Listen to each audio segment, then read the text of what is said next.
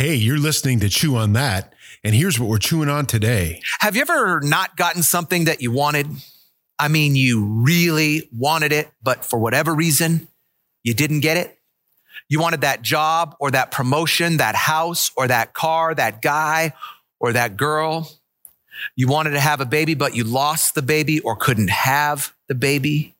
You wanted that part or that opportunity, but for whatever reason, you just didn't get it. Doesn't that trigger something in you? Doesn't it take you back to a time when you didn't get picked for the team or the game, back to the time when you asked her to the prom, but she said no?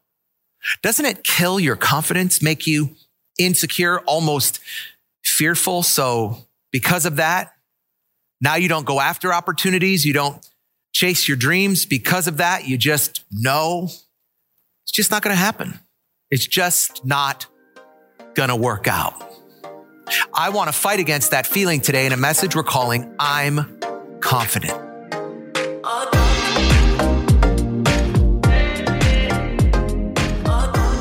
Hey, hi, my name is Pastor Scott, and you're listening to the Chew on That podcast, where we take and break down and dig deeper into the most recent sermon from the most current sermon series happening at Life Church in Green Bay. Today, joining me for the podcast is my friend Roger Benke. Correct. Am I saying that right, Roger? Yep, that's right. Not everyone is your best friend like I am, so maybe just tell us a little bit about yourself. Like Scott said, my name is Roger Benke. I've been with Life Church for the last two buildings. Helped build this building out. Been a Christian in the general sense all my life. Wasn't really until I started working or coming to Life Church that it really started to become my life, be part of who I am, and even more so in the last, this year. So I've been married for 33 years. Had to think about it there. 3 daughters, all grown. The youngest is 28, and I've got 4-5 grandkids right now, and 1 on the way. So That's awesome. Yeah, a lot of fun. And then you, for a living, you work at Prevea?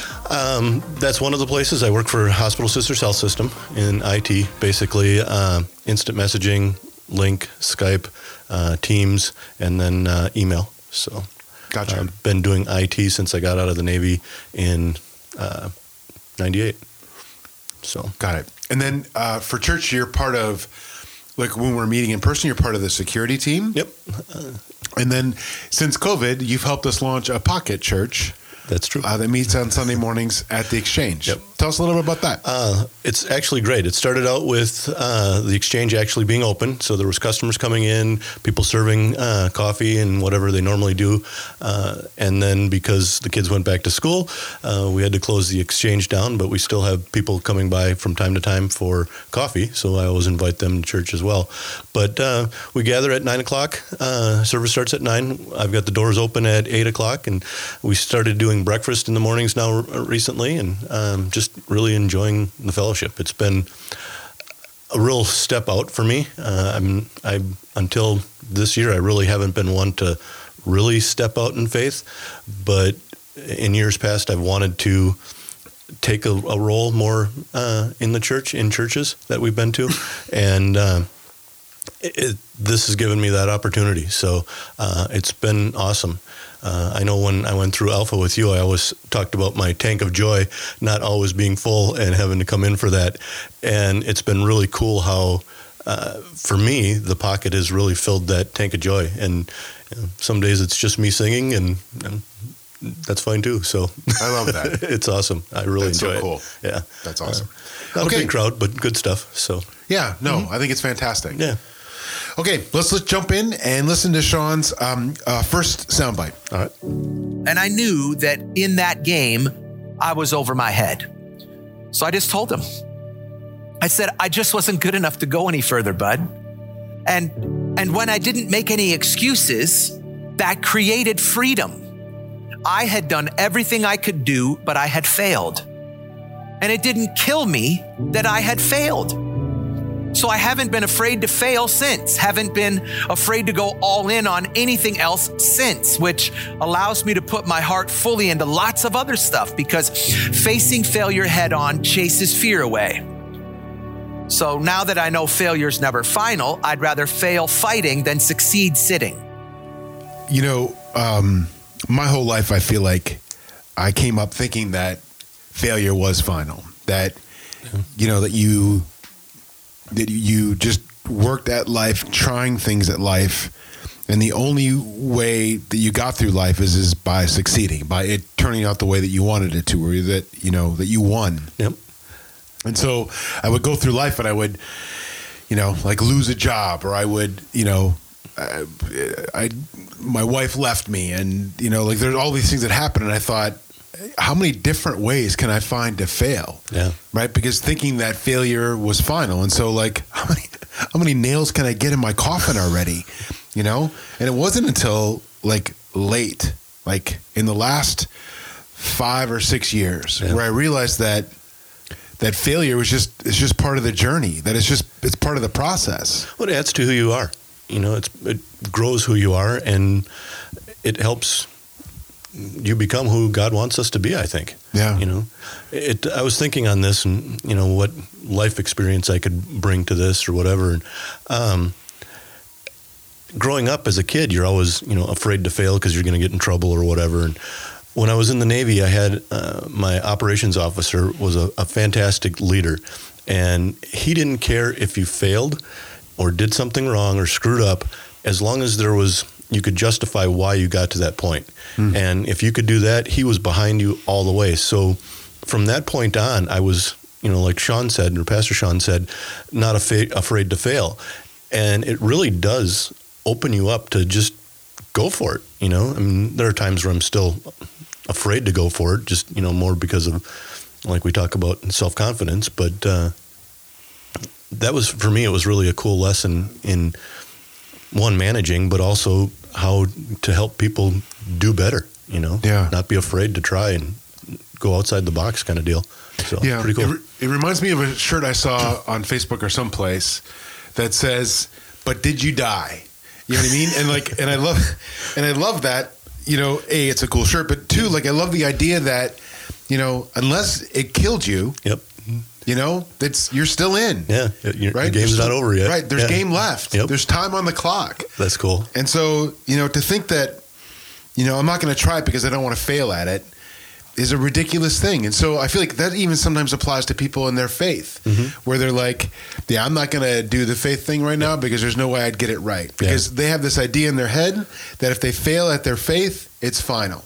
Yeah. And I don't know that you could convince me that that's true. I suspect you could make an argument, but I just don't feel like God knows that we don't have what it takes to do this right. God knows that we're not perfect. God knows that we're going to fail. Yep. And he loves us anyway. Yeah. Well, in spite of it, you know, I had something there for a minute, but it was gone. That's okay. It really, if you think about it, we're not saved because of anything we're doing. So, you know, we're constantly failing, and he saved us anyways. So why should one more failure count us out? If that's the case, well, then, you know, the next one could be it. And that's not it at all. That's not how it is. So it's why not? That's kind of how I ended up with the Pocket Church. Is when I was working in San Diego in the Navy, we were attending Lutheran Church, and they wanted me to help with their children's ministry. And I was always afraid because, you know, I didn't have that background. I didn't have the Bible background. I wasn't trained professionally. And I always said no. And when Sonny was looking for volunteers when this all started coming about, I said, that's it. I'm going to do it. You know, this would be the third strike that God's offered it to me. I'm not going to let that one go by. So, so fun stuff. Yeah, I love that. Yeah, I love that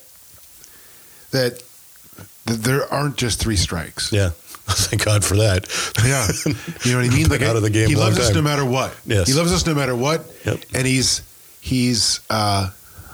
it's endearing to him that we keep trying. Yeah. You know what I mean? I think that's the key. You know, my dad's been really struggling with his faith, and he feels that, you know, is it possible for him to lose it? And I don't think that there's anything that we can do to lose it, you know, short of absolutely, you know, renouncing him and, you know, worshiping Satan or something. it's not because of us that we are with him anyways. It's God's choice. And it's, so he knows what we're doing and how much we screw up and just says, okay, next time. Right. Yeah, I dig that. Yeah. In fact, I've discovered there are 3 types of insecure people. You have people pleasers, fishers, and one-uppers. And I've been all of them at some point. So first, you have people pleasers, and people pleasers will say whatever they think they have to say to be selected. They're the suck-ups. Next, you have fishers, and fishers are the people who post a picture of themselves with the caption, "I feel so blah today." But they're really just fishing for someone to coax them, for someone to compliment them. Then there's the one-uppers.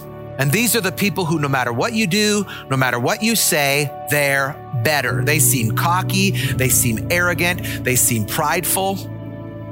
But I've discovered pride, it's just insecurity in its ugliest form. That's a good one.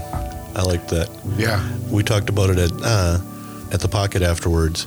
And one of the things Dan Williams brought up was a lot of it may depend on your motivation for each one of those, for whatever frame you're in, is a people pleaser or a one-upper kind of deal.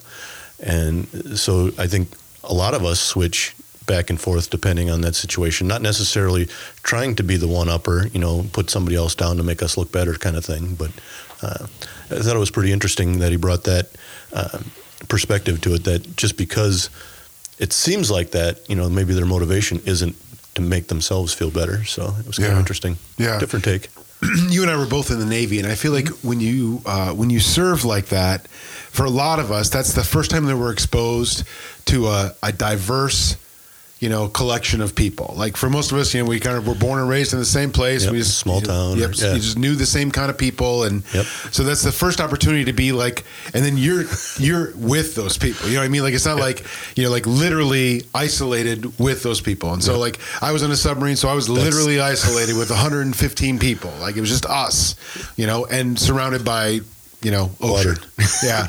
And so I feel like when Sean talks about these things or these ways that we deal with or work through our insecurity, like I feel like even now, whatever it is, 35 years later, I still feel like I could tell you the names of the people that were one-uppers and the people that were, people pleasers, the suck-ups. Like it was so clear, like that's how people operated, and I just remember being just exhausted by people. And I know that sometimes, like Sean said, we all do these things in one form or another. And I probably feel like if there was one that I am, it's probably Fisher, like where I feel like for whatever reason, I didn't get loved enough from my dad or whatever. So now I need love from other people. And if I don't feel like I'm getting it, I don't know, put the bat signal out and say, love me for a second. So, but I just feel like I just think about one-uppers and those people that just when you say one thing, they're like, well, if you think that's great, let me tell you about how this thing happened to me. Or if you think that's bad, let me tell you about this thing that happened to me. Yeah. And people just they, as though attention or affection live in a vacuum. And so if someone gets attention or affection, that means that's a piece of the pie that you're not getting. Yeah. And there's an endless supply of pie. And it's especially true of when we talk about how we feel our confidence in God, that there's definitely an endless supply, an omnibus supply, right, of that in God. Because, like you said before when we were talking about our faith and our salvation and how it's not really up to us anyway, my confidence isn't up to me either. Yeah. I feel like if I were just relying on the things that I could accomplish or the things that I could lay claim to, that's a short list for me. Me too. But who I am in God and what God's allowed me to accomplish or to achieve or to, be, that's the story, but it's not even my story to tell. But it is a cool story to tell as long as you focus the light on God for that. Yeah. I look back, I'm not that old yet. Some days I feel like it, but some of the times in our life where we wondered how we were going to get through things, God was there. And when you look back and see his presence on all that, it it just gives you the chills. I mean, it's just amazing. And times where how are we going to pay this bill, or are we going to eat or pay the car or whatever? And suddenly it's all taken care of and it just works out. And it's like, wow, just to this day, it still floors me. Some of those times in our life, it's just amazing. And, pretty cool stuff. I just, when I think about it, and people ask me how I can be so confident in who God is, or that God is, or that Jesus is, like, I can't point to you to archaeological digs or carbon dating of, cloth or something. Like, I can't point to any of that. I just know for sure that I've seen clear examples of his presence and his blessing in my life, and it's not, there's no other explanation. Now, I've never been healed. Like, no one's ever touched me on the forehead and I could throw my crutches aside. I've never been raised from the dead, not literally anyway, but there's been plenty of times where I've been figuratively raised from the dead. And that's how I know. It's almost harder to not believe, I think, at least from my perspective and what's gone on through my life. It's just, it would be a huge insult to God to just, no, I did all of this. There's no way I could have. No. It's just, Yeah, I dig that. Cool stuff. But anytime my life has been submitted to the Spirit of God, to the Spirit of power, or the Spirit of love, or the Spirit of a sound mind, I've never been limited by my own ability. In my own ability, I could never lead this church. I could never have been a part of the growth of this church. I could never love this city, especially in February. I could never, in my own ability, have been a part of what God's been doing to change this city through this church. But gratefully, God never asked me to live inside my own ability, because he is able to do exceedingly abundantly above all we ask or think, according to the power that works in us. So I'm confident because I don't have confidence in myself. I have confidence in my Savior. Scripture says, forget about self-confidence. It's useless. Cultivate God confidence. I love that quote. That was Sean reading out of 1 Corinthians, out of the Message. And like, I know there's probably a lot of like super hyper spiritual people that would look down their noses at me that I would like read or reference the Message, which is a translation of the Bible by a guy named Eugene Peterson, who is a really great pastor and just really seemed to have an understanding of the love and friendship of God for us. And so like, I love his translation. So when Eugene Peterson, refers to, forget about self-confidence, have God confidence, I feel like that fits right in with like how I understand my faith to be, because I don't have the ability to finish any of it. I'm not kind enough to be as kind as I am. Mm-hmm. I'm not compassionate enough to be as loving as I am. Like I don't, left to my own devices, I fall short in all those categories. Like in any category that matters, I fall short. Patience and kindness and love and grace, wisdom for sure. Like I think about like left to my own devices, I'm like a D plus maybe kind of student, right? But like there's so many things that I wanted to say that I'm proud about, but it's even not that I'm satisfied with my performance, where it's only because God's my finisher. Yeah, that's cool. It's really neat how, we can only go so far, and, no matter who you are, what your personality is, we all fall short all the time. And it's because of what, for me anyways, because of what God's done in my life and who he is, and just the thought of him dying on a cross for me, and each one of those lashes he took was for something I did, kind of deal. It just makes me want to do better for him because of that. Maybe I can save him a lash or something. I don't know if that's biblical or not, but it helps me want to be a better person, to be kinder, to forgive more often and more freely. It just, this confidence, this was part of the sermon that really hit me is, over the years I've been fairly confident in some of the things I can do, but that was given to me by God. The ability to learn how to do computer stuff or, home repair or whatever it is. Heck, just driving a car, it just, God's given me that ability or given us that ability to learn. And it shouldn't be our confidence. It should be confidence in how Sean put it, our Savior. I thought that was just a really cool quote. I just really liked it. Really hit home for me. And I really feel like it lets me off the anxiety hook to know that, like, it's not up to me. Yeah. I'm just going to do my best, and my best is going to be enough.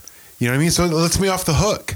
And so, like, the whether I win or not, or whether I'm the best or not, or whether I'm, whatever or not even up to me. Yeah. So I'm just going to do everything I can. And it's like if you're running a race and it's like a tag team race, not like a 4-person relay, but like just a 2-person relay, right? Okay. So short race. It's a short race, especially if I'm running it, then it's a super short race.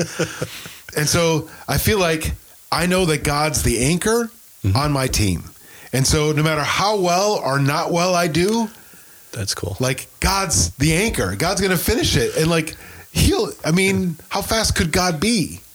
Way faster than me, right? And way fast enough to win. And so, like, I'm going to try my best. I'm not going to, like, not go out and run. I'm still going to, like, take my turn. But, like, I don't have to be anxious about it because God will finish it. Yeah. No matter what, you're going to win. No matter what. Yep. Your team's going to win. Yep. Team God. Me by myself, a failure. Right? Destined for failure. Me plus God, that's an army. Yep. Right? That's cool. Undeniable, invincible. I guess uninvincible is not a word. An invincible. That works. An invincible army. Right? That's who I am with God. That's cool. Yeah. That's awesome. Very cool.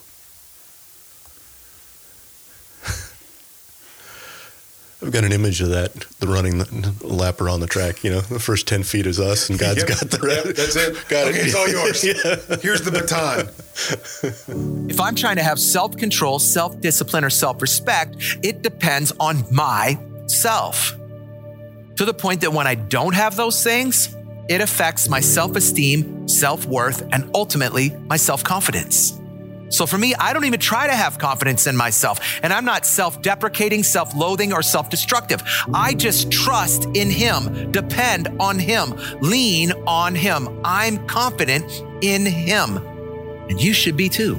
Sometimes I feel like when I talk this way, that people that don't know God the way that I know God or don't know God at all will like correct me and say, you have to believe in yourself, Scott. Like, you're, this and that, and you're this other thing. And so don't try to pass that off or give credit to somebody else and like, I understand their heart. Yeah. Like I think about, so like for my professional job, I'm a photographer and I feel like I'm an okay photographer. You're good. But the pictures are beautiful. But I feel like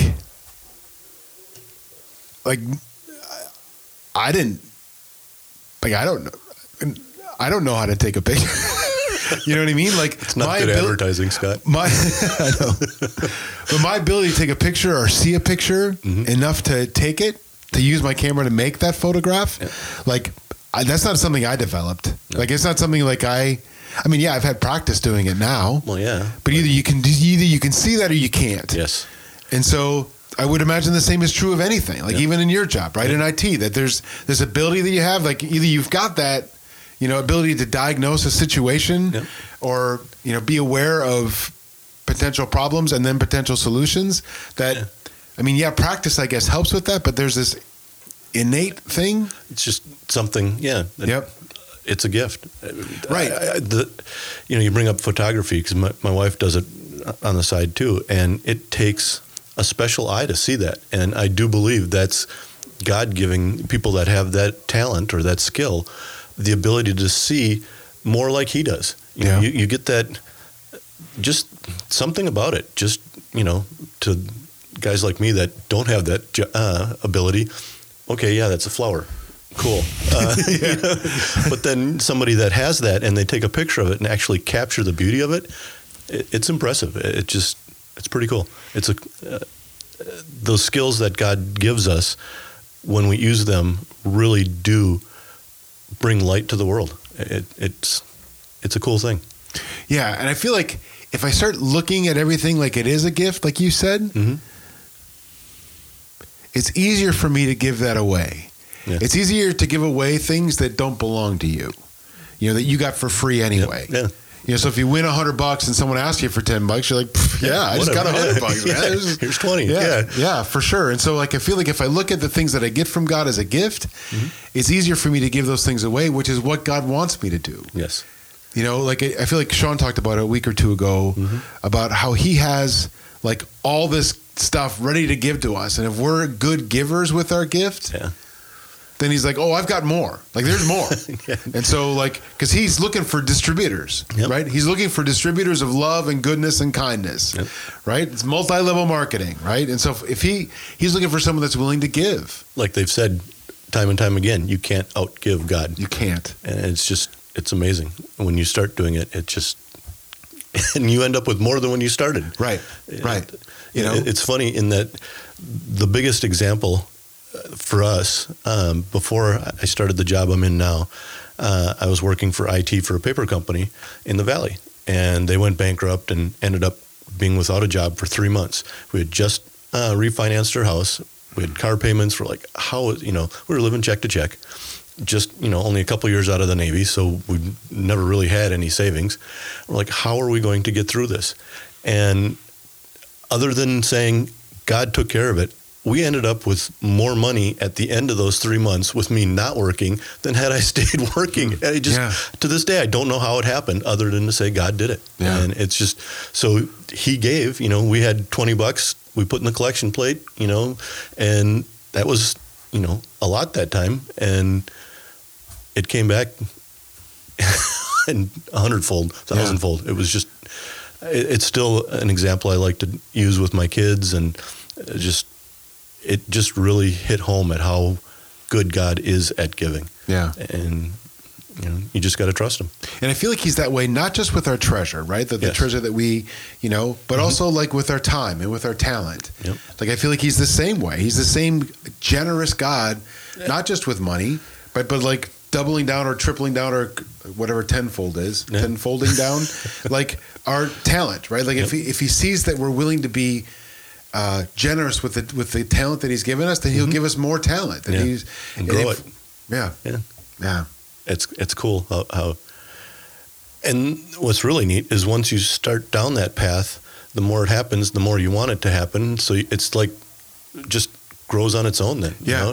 And most likely that's God encouraging us to do it more because we're seeing the results. Yeah. So there's a commercial on the TV right now. I don't know what it's for, which tells me it's not like great of a commercial, but it's this lady and she she's on her bed with her dog, and then she kind of like wraps herself in her blanket and she rolls off her bed and then through her living room and across her yard and then like through her neighborhood and across town, and like she just keeps gathering all this stuff.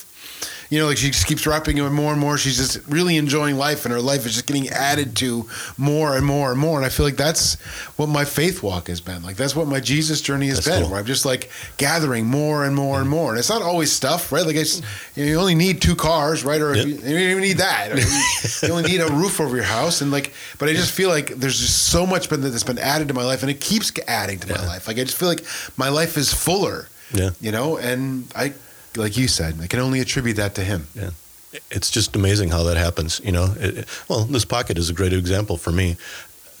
Filling my tank of joy, by Sunday, as hard as I try, life wears you down, I get in there and I'm going to get up early and get there. And it's just, people show up and it's just awesome. It's just really, that's a God thing, so it's really cool.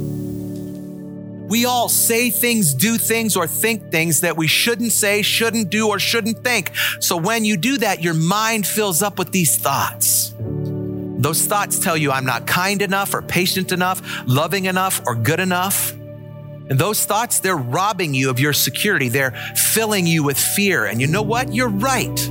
You're not kind enough or patient enough, loving enough or good enough. But those thoughts, they're not from God. because God already knows you're not kind enough or patient enough, loving enough or good enough. And even still, he's not through with you. He's still working on you and in you. The Bible, time and time again, refers to Satan as the great deceiver, the prince of lies, all these things.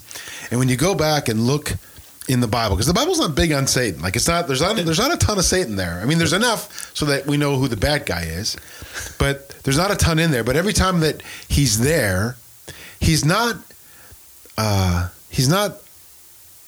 like causing trouble like with his own hands. Mm-hmm. He causes trouble by making us think things. Yeah. Like I think back to the original one, right? So like Adam and Eve, everyone knows about that, yep. Right? With the apple and like, hey, did God really say that? Because I feel like God just doesn't want you to have this because he thinks then he'll know that you'll be just as good as him. Yep. And he convinces us to think things. Yep. And so I think about Cain and Abel, right? That was the next one, yeah. Right? Where, Cain made a sacrifice, but then Abel's sacrifice was more blessed by God, and that made Cain mad. And so I'm sure there was a situation there where it was Satan convincing in Cain's head, "You're stupid, brother. Yep. Why does he get all that? He's got those curls, and you didn't get curls, right? Or he's got that cute girlfriend. I don't know if they had girlfriends then, but or whatever. At some point, right? They must have. Yeah, they had to have. Yeah. And so Satan convinces Cain what a crappy brother his brother is and how much better his life would be without his brother. Yep.